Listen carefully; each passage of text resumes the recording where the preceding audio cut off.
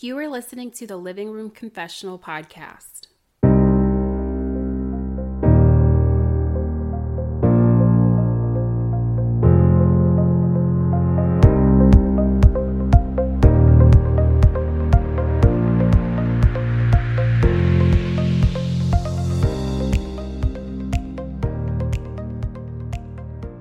Hi guys, welcome back to another episode of the Living Room Confessional podcast. I am your host, Courtney.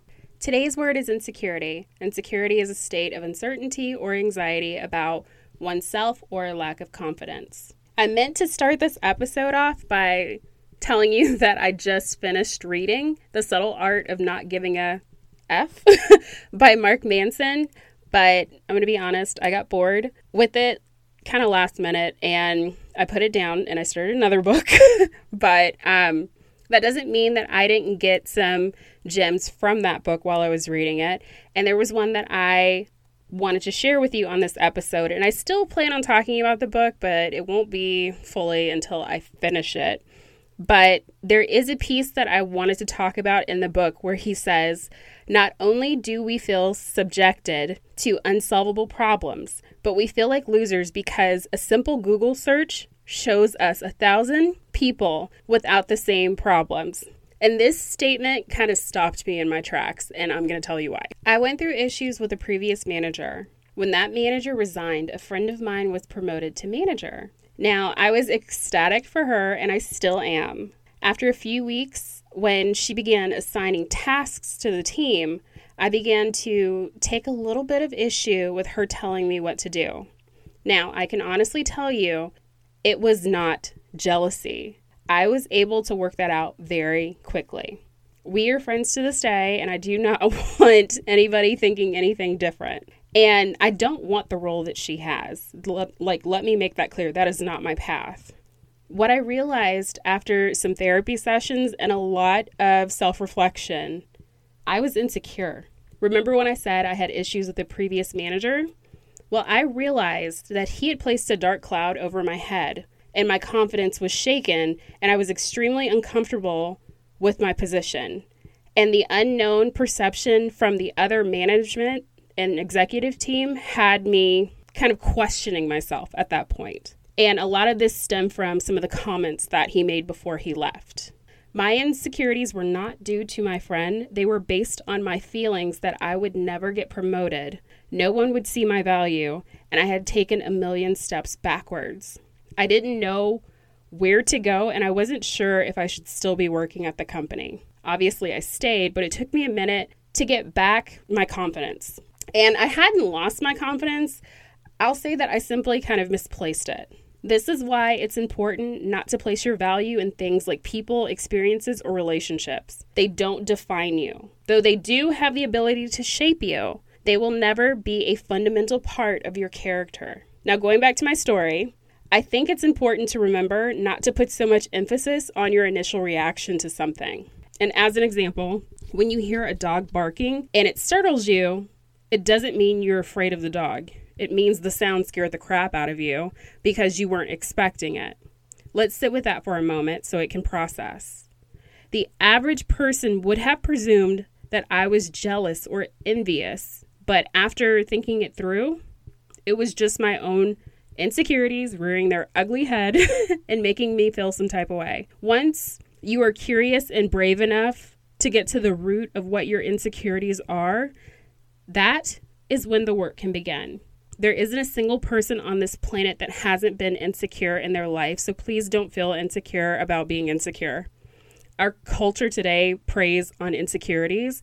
I will be the first to say mine stem from a lot of the content on social media that I've been consuming. I spend a lot of time working online for content and marketing purposes. We won't even get to the time I spend scrolling for entertainment purposes. But you guys have heard me talk about this before. Everywhere you look, there are people and things strategically placed in your sightline to elicit envy, lust, and other feelings that play on your insecurities. I had to block them out by removing social media apps from my phone. I recently tried to add Instagram back for, podcasting purposes, but I ended up scrolling for 6 hours straight. Like, I looked out the window and the sun was down. That's unacceptable. But, I did miss a lot, but I didn't miss anything that was important to my well-being. So honestly, it was kind of time wasted. Not even kind of, it was time wasted. It was all the other stuff that kind of sits in the back of your mind until the opportune moment comes when you can add something to your Amazon list or use it as a good piece of gossip. And I'm not trying to do either of those things. So just like clockwork, Insta is once again in exile on my phone. And that's just my experience. So take it as you will. As always, please be careful of what you are consuming online. Insecurities have a way of staying hidden until the exact moment when they are triggered to come out. Learning to fight back when your insecurities pop up is essential for all of us. Stay tuned at the end of this episode, and I'm going to tell you the craziest story about a tattoo that I'm about to reference in a minute. So my favorite tattoo is a verse from Isaiah. It's Isaiah 49:15-16. Now, it's not the entire thing. It is like a little snippet, but I'm going to read the whole thing. Can a mother forget the baby at her breast and have no compassion on the child she has bore? Though she may forget, I will not forget you. See, I have engraved you on the palms of my hands. Your walls are ever before me. This verse is my heart. I absolutely love it. I have to ask, why are you so insecure when you specifically are so precious that you are carved in the hands of the Father? Every bit of you is so special that He knows the number of hairs on your head. He took time to create you as you are, which means more than you can fathom. The world has a way of pulling out our insecurities. It's how we get lost. We crave love. We want to be liked. We amplify our imperfections, and we hyper-focus on the people around us to minimize our shortcomings. There's so many different ways that we are taught about understanding and fighting back against insecurities in the Bible. Ephesians 6:10 reminds us that in God's eyes, the slave is equal to the master. Neither's sins is greater than the other. They're on an even playing field. When our insecurities are telling us how different we are or that we are of lesser value, that's where this passage comes into play. They are just as accountable for their sins as you are for your own. Where you feel small, believe me, they have an area of their own life where they feel exactly the same. No one is immune to it. We are constantly told that we need stuff and status to be valued. When you place your value in things or people, you will always come up short. Your value is in Christ, and it's secure there. No man or woman in this world can take that from you. I struggle on and off with imposter syndrome, which I think I've talked about on here before, but I'm not quite sure. And it was at its worst when I started this podcast. I didn't understand what right I had to speak about anything to anyone. Like, who would listen? I'm not Oprah or Tony Robbins. I could barely get through reading a book in a year, so how was I going to study the content that I wanted to talk about? Well, firstly, I prayed about it, and then I stepped out on faith. I had to remind myself that I had already spoken in front of groups of 50 plus people when hosting trainings at work. I knew how to command a room, and I had already done it. I knew what I was passionate about, and I had someone who was willing to help me get the podcast started and help me kind of get rooted in the podcasting space. The next step was not as easy, but it was possible. I spoke from my heart. I spoke from experience, and I spoke of what was familiar to me. People cannot tell me what I have experienced. I took away their ability to invalidate my words because the topics I chose to speak about were based on my firsthand accounts. That subdued my insecurities on what my topics would be about and what I was going to share on the episodes. Obviously, that wasn't the end because other insecurities kind of popped up as I moved along, but I continued to move forward. Thinking about where the podcast was going to go was exciting. I loved imagining all of the possibilities, but romanticizing what had not happened yet led me to trying to shut the podcast down not once, but twice. Thankfully, I found my way back both times. The stress I caused myself listening to other people who were only interested in my numbers was way too much. I started looking at what everyone else was doing and became very discouraged. I wanted to be where they were. I wanted to be an overnight success. During this time, I had to learn that if you do not steward the gift that God gives you as He calls you to, He will not allow you to move forward. There are lessons to be learned, and I had to learn to focus on where I was in that moment rather than trying to look so far ahead. Many of us get our insecurities from looking at one piece of someone's walk rather than the entire path that brought them to where they are. Insecurities are blocked when you make way for obedience and authenticity. The place where you are in this moment is where you're supposed to be, not the place where everyone else is or where they think you're supposed to be. You have to learn to stand alone and appreciate where you are in life. I am sure it took a lot to get there, so don't minimize it. That leaves room for doubt and fear, which is a breeding ground for your insecurities. Insecurity is a trait of our humanity. It is not something that defines us or gives us our worth. That can only be found in Christ. I am not exempt or above having insecurities, but as I grow spiritually, I understand that I do not have to fight against them alone. The world will use any and everything under the sun to attack the core of who you are, but it's knowing whose you are that will give you the strength to fight back and live a life of freedom that is your birthright. So I know I mentioned a little while ago the tattoo story, which I've told this story I don't know how many times. And it's kind of funny because I was very embarrassed when this first happened and I didn't want to tell anybody. Now I think it's absolutely hilarious. It's all good. I'm going to just jump in and tell you guys the story. So the verse Isaiah 49:15 is tattooed on my side from my ribs down. And it was my first large tattoo that I got a little bit after my divorce.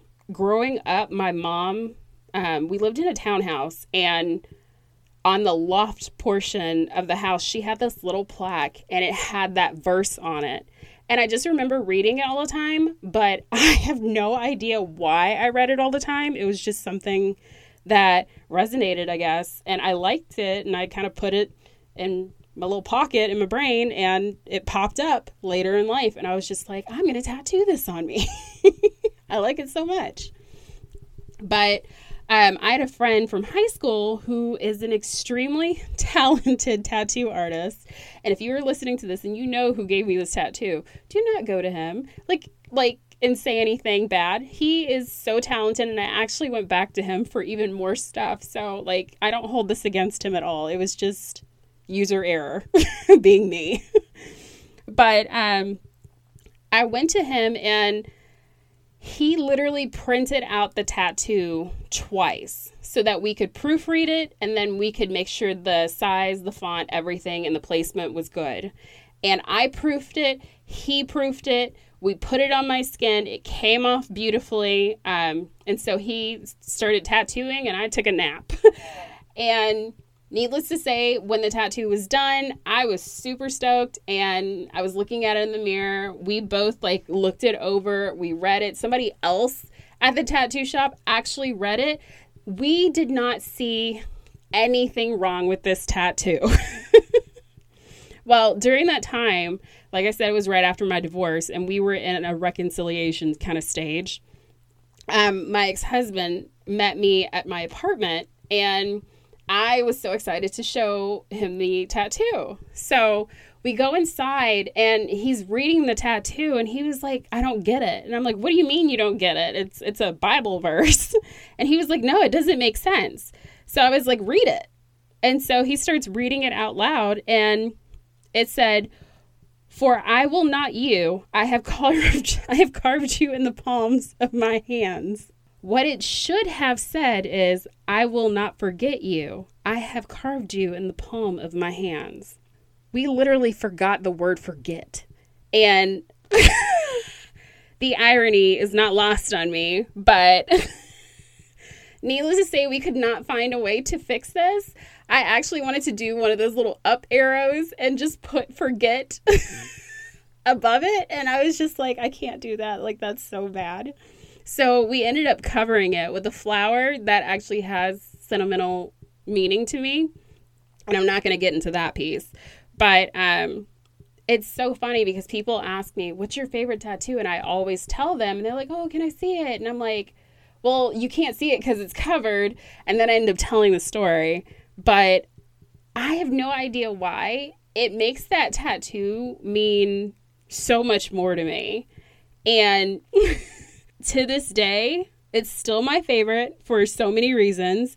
And even in its imperfection, it has a deeper meaning now. Like, I know we have a typo in it, but I don't know. There's something that resonates because I forgot the word forget, and I'm not going to get into that because it's very personal. But yeah, that's the story behind that tattoo. And I think it's really funny how that verse was the verse that popped into my head when I was writing out this episode. And I was just kind of like, man, like, I might go ahead in another episode and kind of go more into like the meaning of that tattoo now. But yeah, I don't think this is the time for it. But I just thought that story was hilarious, and people still get a kick out of it every time I have to tell it or when they see the tattoo. So yeah, I'm going to end the episode here. I hope you guys enjoyed this episode. I am really happy that I get to have these types of discussions and that I'm able to use key words to really speak about what's on my heart and what I'm passionate about and things that are important to me. So